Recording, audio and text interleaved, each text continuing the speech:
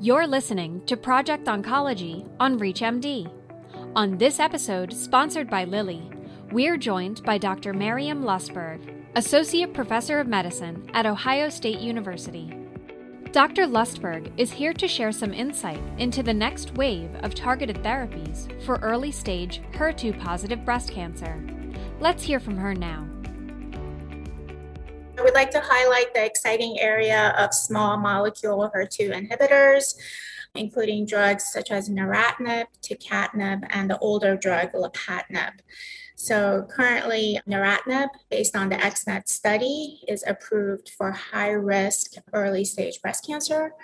And tucatinib, based on the amazing study results in the metastatic setting with the study HER2-CLIMB, is currently being tested as part of the COMPASS study in early-stage high-risk HER2-positive breast cancer. One of the excitement about these drugs is that they have better CNS penetration, which is an area of high unmet need in HER2-positive breast cancer.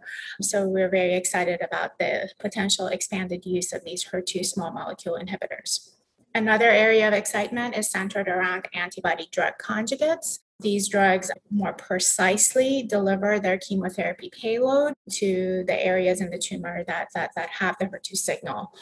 And the drug trastuzumab deruxtecan, also known as Enhertu, for example, is approved in the metastatic setting, but is currently being tested in the early stage HER2-positive breast cancer as part of the DESTINY-5 breast study for high-risk disease that has not achieved a complete pathologic response after standard preoperative HER2-directed therapy. So the incorporation and testing of additional HER2 antidrug conjugates in the early stage setting is currently in progress. And what we anticipate is, as these drugs get approved in the metastatic setting, for them to move up to the early stage breast cancer setting in trials.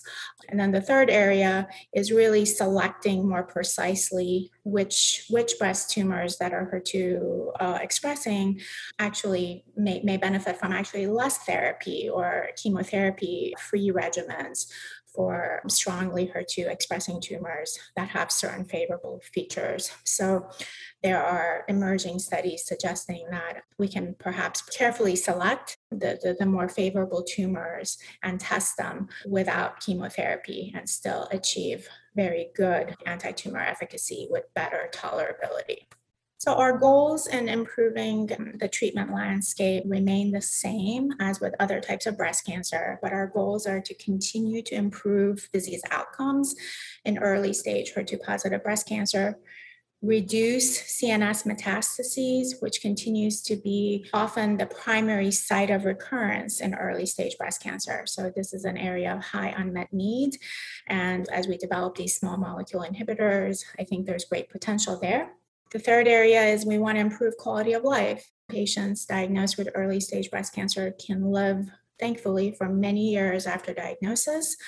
And the goals of our newer therapies are, can we both have efficacious anti-tumor efficacy, but also improve quality of life? And four, which kind of covers all these points, which is that we want to deliver personalized precision medicine so that the patients that need more therapy can get more therapy that is directly improving their outcomes, while maybe patients with more favorable HER2 tumor types may not need as much therapy and can be spared unnecessary therapy. So I think all of the therapeutics that we talked about in this session are aimed at delivering on these goals. This episode of Project Oncology was sponsored by Lilly. To revisit any part of this discussion and to access other episodes in this series, visit reachmd.com/Project Oncology, where you can be part of the knowledge. Thanks for listening.